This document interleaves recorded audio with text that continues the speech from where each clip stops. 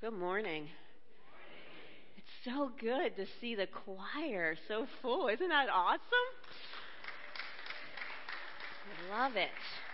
Love it. So as we continue the series today on regeneration, we're looking at a very important topic on regenerating families.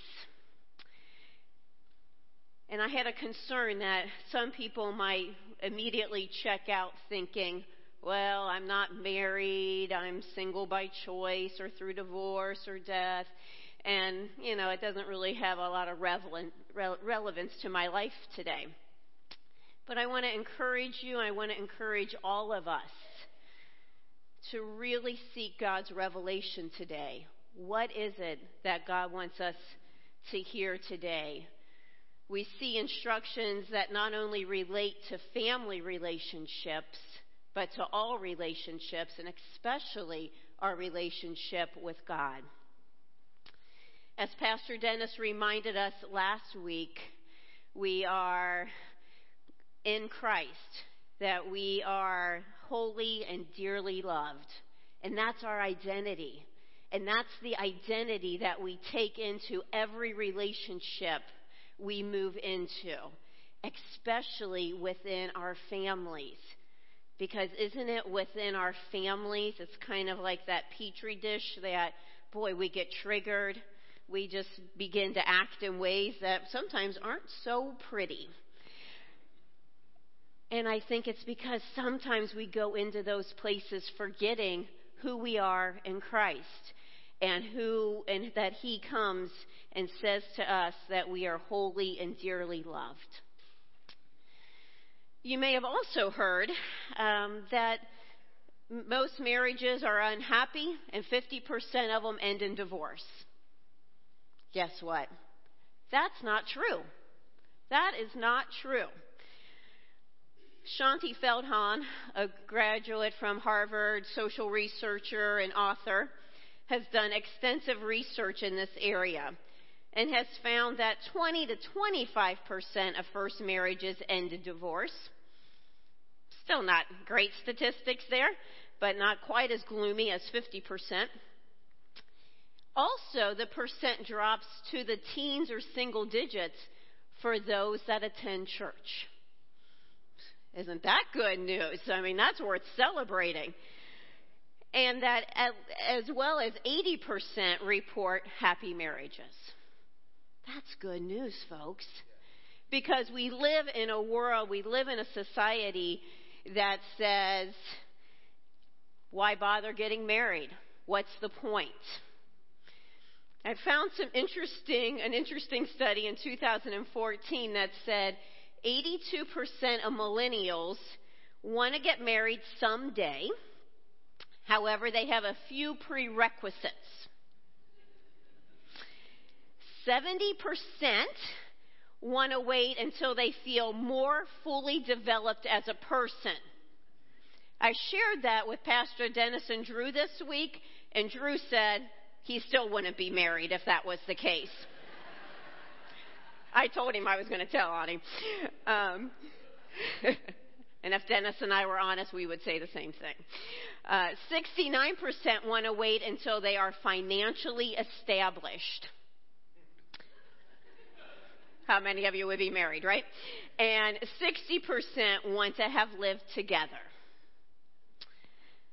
A full 30% of millennials aren't so sure about marriage at all. They express doubt as to whether or not they even believe in the conventional form of marriage, which may be the result of a generation that did grow up in a time when a two-parent home was not as secure, and that divorce rates were at their highest.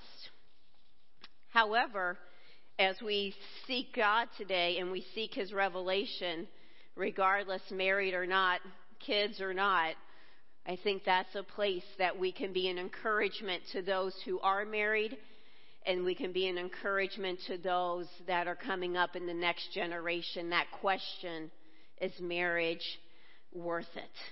Does marriage have value? So let's be speakers of the good news and give them hope for marriage.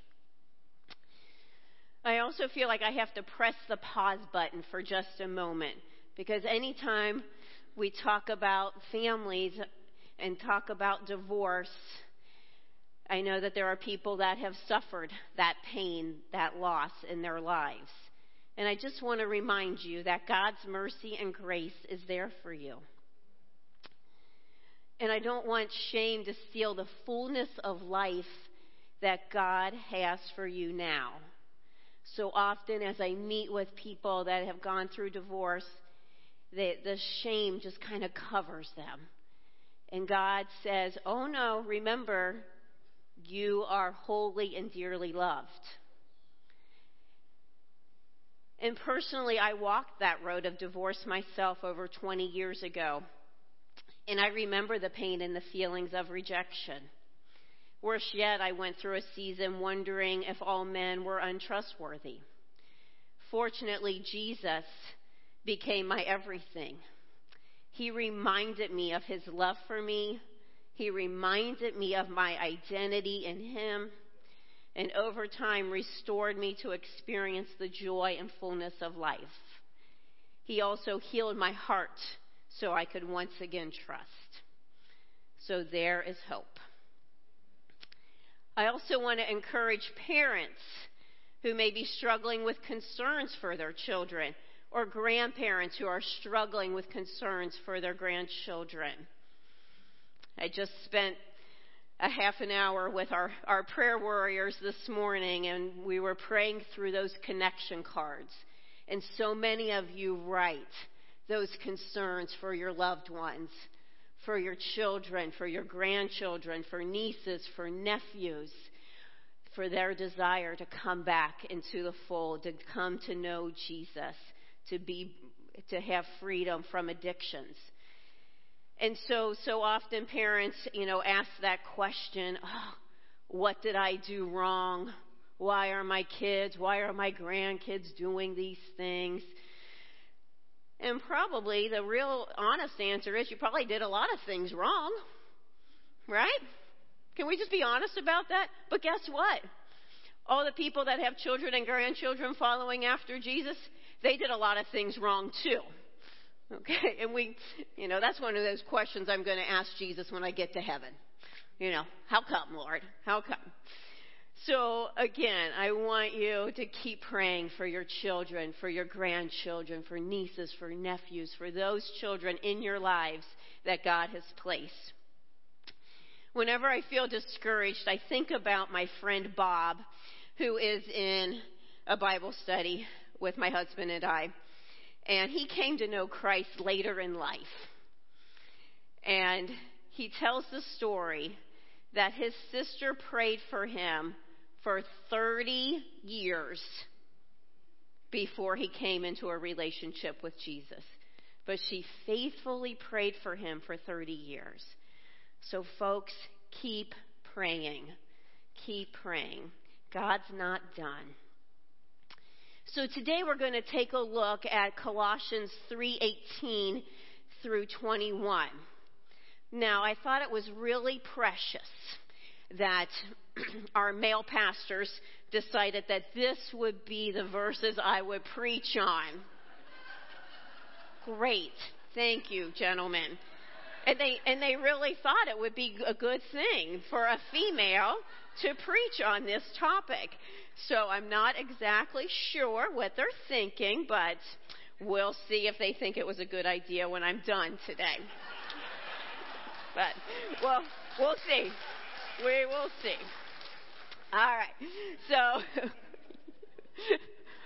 let's pray. Father, we come to you. And Lord, we do seek you. We seek for you to illuminate your word today, to enlighten us, Lord, to bring revelation. That God, we pray that your Holy Spirit would speak the words, God, that you desire for us to hear today. That God, I pray that we would open our hearts and our minds to you. That Lord, that you would truly bring forth a regeneration within families today. That God, that you would restore families. That God, we know that we all belong to you as children of God. And so, Father, may we follow after you today. In Jesus' name, amen. So let's look at the scripture. Wives, submit to your husbands as is fitting in the Lord. Husbands, love your wives and do not be harsh with them. Children, obey your parents in everything, for this pleases the Lord. Fathers, do not embitter your children, or they will become discouraged. Such great words. Seems simple, doesn't it? You know, the first thing that I want you to notice is who each of those instructions are being asked of. Wives, comma. Husbands, comma. Children, comma. Fathers, comma. Those are instructions for each of those groups. So often, as I have counseled, I have seen those verses become emotionally charged. I have seen those become misused, and I have seen them become a place of abuse. Remember that God is asking each one to follow after those instructions. Let me also give the disclaimer up front before we dive into submission that this is not about being abused. This is not about staying in a relationship where abuse is present. Unfortunately, statistics show that 1 in 4 women suffer physical abuse by a male intimate partner. Folks, submission is not about being a doormat or being abused. And please seek help if you find yourself in that situation. But let's dive into what does submission mean. And I think the first thing that we have to consider is God's word says, submit to him. It talks about submitting to one another. And then we see the specific instruction to wives that says, submit to your husbands. Now, as we consider that, this is not for husbands to remind their wives to submit to them. Okay? So don't do the elbow thing today. And I often will hear husbands say, well, if my wife would just submit to me, then I'll love them. Then I will show them real love. And vice versa. Well, if my wife, or if my husband, if my husband would love me, then I would submit to him. Right? I hear it back and forth. And those are those moments where I really wish I could be Dr. Phil and just say, how's that working for you? Because the reality is it doesn't work. It doesn't work. Because God is calling each of us to follow specific instructions for the way in which he designed marriage relationship. So wives, the Greek word for submission in that particular verse carries the implication of a voluntary yieldness to a recognized authority. Now, some women get a little bristly even about that, like, oh, he's a recognized authority. I'm equal. And that's not saying anything about equality. It's not speaking about someone being inferior and one being superior. Because as a matter of fact, the Hebrew word that is used in the word for helper, as we look at Genesis, when we were created, that God created a helpmate, that word helper or helpmate is actually used throughout the Old Testament as a reference to God being a helper to mankind. So if God is a helper to mankind, In no way is he inferior to anyone. He is God. So I think, I think we've got to get that right in our brains as to what submission really means. So I really like what John Piper has to say about submission. He begins by saying, it's an attitude. An attitude. Ladies, an attitude. I just want you to know that control is not a spiritual gift. Okay? I looked. I could not find it. Could not find it. Okay? But isn't that what we struggle with? We're always wanting to tell our husbands what they should be doing. I mean, after all, we know best, right? And we want to tell them what they should be doing. But John Piper says submission is an attitude that says, I delight for you to take the initiative in our family. I am glad when you take responsibility for things and lead with love. I don't flourish when you are passive and I have to make sure the family works. But the attitude of Christian submission also says, it grieves me when you venture into sinful acts and want to take me with you. You know I can't do that. I have no desire to resist you. On the contrary, I flourish most when I can respond creatively and joyfully to your lead. But I can't follow you into sin as much as I love to honor your leadership in our marriage. Christ is my King. Submission is that attitude and an act of obedience to Jesus as Lord of our lives.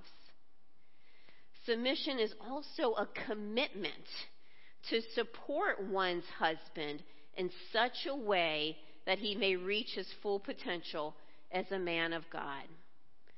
So we consider, what is our attitude? What is our actions? And are we committed to supporting our husband to be all that God created him to be without controlling him? So wives, my question for you, or ladies in general, are we willing to be humble? Are we willing to lay down our desires to control pretty much everything in life and truly have the attitude of submission? One of the things that I have found helpful over the years is to kind of get in touch with, what am I most fearful about? Because often if I'm fearful about something and I'm afraid to release that to God, I'm probably trying to control things within the relationships around me. So that's a question you can ask yourself. What am I fearful of? Because that may point you to a place where you're trying to control. Now, husbands, gentlemen, love your wives and do not be harsh with them. Does that seem pretty easy? That instructions sounded kind of easy to me. You guys got off the hook on that one. However, then we like to move into that parallel passage in Ephesians 5 that provides that description of love for husbands to love their wives as related to the love Christ has for the church. And that passage says, husbands, love your wives just as Christ loved the church and gave himself up for her to make her holy, cleansing her by the washing with water through the word, and to present her to himself as a radiant church without stain or wrinkle or any other blemish, but holy and blameless. In this same way, husbands ought to love their wives as their own bodies. He who loves his wife loves himself. After all, no one ever hated their own body, but they feed and care for their body, just as Christ does the church. For we are members of his body. For this reason, a man will leave his father and mother and be united to his wife, and the two will become one flesh. This is a profound mystery, but I'm talking about Christ and the church. However, each one of you also must love his wife as he loves himself, and the wife must respect her husband. So we know that this type of love is that agape love. That love that says it is selfless, it is sacrificial, and it is unconditional. Selfless, sacrificial, and unconditional. The Greek tense indicates that this love is to be an ongoing attitude. Oh, there's that word again. Attitude. An ongoing attitude and action. Love your wives, not until she says or does something you don't like. God wants you to keep on loving. He wants husbands to establish a habit of life of loving your wife. The role of the husband is to love his wife to such a degree that she feels secure in that love. So often as a counselor, I hear women just longing for that sense of security. And we know that in Christ we are secure. But I found it interesting as I did the research that as God instructs husbands to love their wives as Christ loved the church, it began to make more sense to me that husbands to love your wives in such a way that they feel secure in that love. So Jesus loved us with that sacrificial love, and he was under no illusions. He knew who we were, and yet he loved us. He loved absolutely. He loved without limitation, without condition, and without reserve. Christ set the church apart to be holy and blameless. And I found that interesting because if husbands are to love their wives, and if we think about marriage, men, you chose your wives. You now have set them apart from the rest of the world to say they are now in a marriage relationship, that they are no longer available to the rest of the world, but they are now part of a marriage union, a part of that covenant. And so, husbands, are you demonstrating love to build your wife up, to accomplish the purposes God has for her in her life, to be holy and blameless? Men, don't stand around and be passive as Adam was in the garden when Eve gave in to temptation. I reread a lot of those scriptures over the last few weeks, and again, that just struck me that Adam was right there. He was right there when Eve took of the fruit. So don't be passive. Join in and be a part of helping your wives to become holy and blameless before the Father. So those questions that I have for husbands, are you loving your wives with that kind of love? In what areas do you need to improve to encourage your wife to be all that God is calling her to be? For those of you that are not in that marriage relationship right now, and to women, we're all called to love, right? And how well are we loving one another? Children, you knew we'd get to you, right? Obey your parents in everything, for this is pleasing to the Lord. I heard a few amens from the choir back there.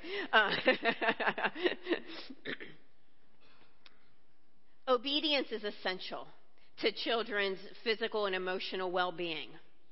It's foundational to their learning to respect their parents, to respect teachers, to respect authority figures. Parents, it's our responsibility to not only teach children to develop obedience as a pattern for life, but to model obedience. So often, I may hear folks, parents say, do as I say, and yet they are not being obedient to the law or to other authority figures in their own lives. So parents, we have a high calling to not only teach obedience, but also to model that obedience. Children don't pop out of the womb knowing how to obey. Let's face it, as adults, we still have difficulty with obedience at times. And yet from the beginning, there's been a call to be obedient and consequences when there's disobedience. We know parents, grandparents, aunt and uncles are not perfect, but we know that their role is to help children to grow up into those places where they can learn to submit to that authority, to obey that authority. And again, there's not a lot of children in this service, but again, we're not asking children to do anything that is unlawful or puts them in harm's way.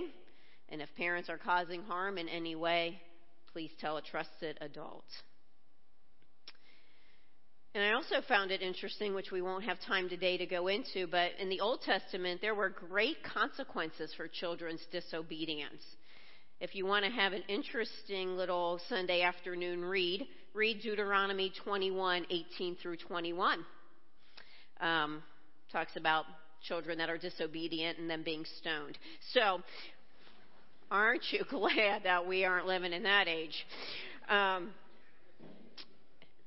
But the reality is that sometimes when children don't grow up learning to submit and to obey, that their consequences to their actions often may feel like a stoning to them. So continue to walk out those places where God has called us to not only teach obedience, but to children to really begin to walk in those places of obedience. And lastly, fathers, encourage your children that children want to please you. And your blessing as a father is critical in their development. That's another whole sermon, which we don't have time for today. But again, I just want to encourage fathers to do that. And to know that as you continue to seek God, continue to walk with Him in those places, allow Him to work in you and through you. And seek help in those places where you question, do I have those skills? Maybe you grew up in a home that didn't teach you those kinds of things. Come ask for some of those adults that have been married for a long time to mentor you, to walk alongside of you, to encourage you. There are life skill classes that you can take. There are lots of books to read. And ultimately, really surrender and submit yourself to Christ to guide you in those places. Today, we're going to hear from Kendra Russell. Kendra is graduating high school, and Kendra has been part of a family. Our family here at College Hill, and a family of strong faith. And she's going to share her journey now of submission and dependence and obedience to God. So let's welcome Kendra.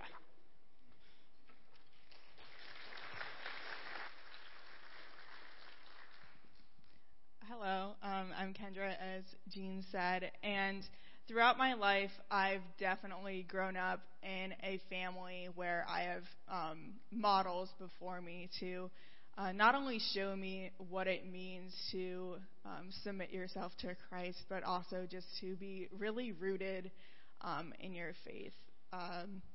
Throughout my whole life, I've gone to this church, and it was just something my family did. It wasn't a real choice for me to go to church. It was kind of just something we did, and it seemed almost habitual. And it didn't necessarily become my walk with Christ until I reached high school, and most notably these past few years. And I've always been surrounded by people who are not only following after Christ, but are also obedient to Him. And when I was thinking of who these models in my life were, my mom came to mind almost immediately. She guides me in hard decisions and point me back into the direction of Christ. She prays for me when I'm in tough situations. She tells me to go to God and ask for his wisdom, and to pray about not only the hard scenarios I'm in, but also to trust God, and not only to pray when you need him, but pray when you feel like life is going okay. Just to be present with him wherever you go and everything you do. Matthew 11:28 says, "Come to me, all who are weary and carry heavy burdens, and I will give you rest." And that is something that has resonated with me, especially this year, through the stress of senior year, which is, it's real. Just deciding if I wanted to continue playing sports, which I knew I really couldn't do because of different health issues that I had with my knees, or even making a college decision. And the lessons that I learned from both of those hard decisions were that God will be with you wherever you go. He's not going to leave you. He's not going to kick you to the curb. He's going to be right there with you, even when you feel abandoned. And through growing up around people deeply rooted in their faith, I began to grow in my own way, become my own person, and encourage others to follow after Christ. I was encouraged by my parents to begin with. Obviously, they were examples to me growing up, who I see every day. Learning from them and being an example to others from Michelle, they shaped my life because of their faith, and them showing me what it means to be a Christian ultimately shaped me into being the Christian that I am myself. I understand the importance of discipleship. At this church, huddles were a big thing. We use shapes as visual representations of different aspects of discipleship. And through that, I helped lead a small group at my school, Princeton High School. It's a public school. And we met at 6:30 a.m. before school. And that was hard because I like sleep, and we teenagers need sleep. But everyone who came, I feel like, learned something from that. And there were new people almost every week. There were people who were consistent in coming and even wanting to lead and wanting to say something. And I think that says something about Christ, that people are willing to come before school so early and learn about what it means to be a Christian and what it means to follow Jesus. Through this year, I also learned the importance of incorporating both your church life, and life outside of the church, showing God's love wherever you go and being a light to the world around you. It's not just showing others who God is because it's convenient for you. It's staying rooted in your faith even when it's hard. One example of that was there was a day where the Princeton small group prayed at the pole, which the flagpole that is placed kind of where the buses dismiss. And we as a group came together and we just started praying. And it was a public setting. We didn't really know if people would be receptive of it, but people came in and started praying with us. And that was not only frightening to me because it was one of my most outward proclamations of my faith, but it was so cool to see, reflecting on it, that it doesn't matter what others think of you, that you should not be ashamed of being Christian, just following after Jesus Christ wherever you go and being that example to others. And nobody said that being Christian was going to be easy. If they did, they lied to you. It's definitely hard, but the reward is something greater that we can ever ask for. It's something greater than even what we deserve. So there will be bumps in the road, and just power through and put your trust in God. He doesn't make mistakes, and he will guide you down the right path. He may nudge us in the right direction, and quite frankly, we may ignore it. However, no matter where we go, he provides us with guidance and deliverance. He's always right there behind us, but he may be a few feet back, watching us stumble a little bit. It's like learning how to walk again, but this time it's spiritual, one in the way of the Lord. We go through steps from being able to roll over to being able to crawl, then eventually we stand up on our own. It's a little shaky at first, and we're not quite sure how to move forward or where to go. We may run into obstacles or even trip over our own 2 feet, fall down, scrape our knees, and get dirty. But it's okay, because he's with us and he will never leave us. There is a constant, intimate relationship with our Heavenly Father that is waiting for us as individuals. He cares for us as his beloved children, and all we have to do is trust and hold his hand. So my challenge to you guys is to surround yourself with at least one other person to act as kind of an accountability partner. Challenge one another to be more obedient, whether that's reading the Bible more, praying, being a mentor, starting a small group, or just getting involved somehow. Listen to what God is saying to you and then respond by making a plan, having accountability, and then acting on what he's trying to say to you. Thank you.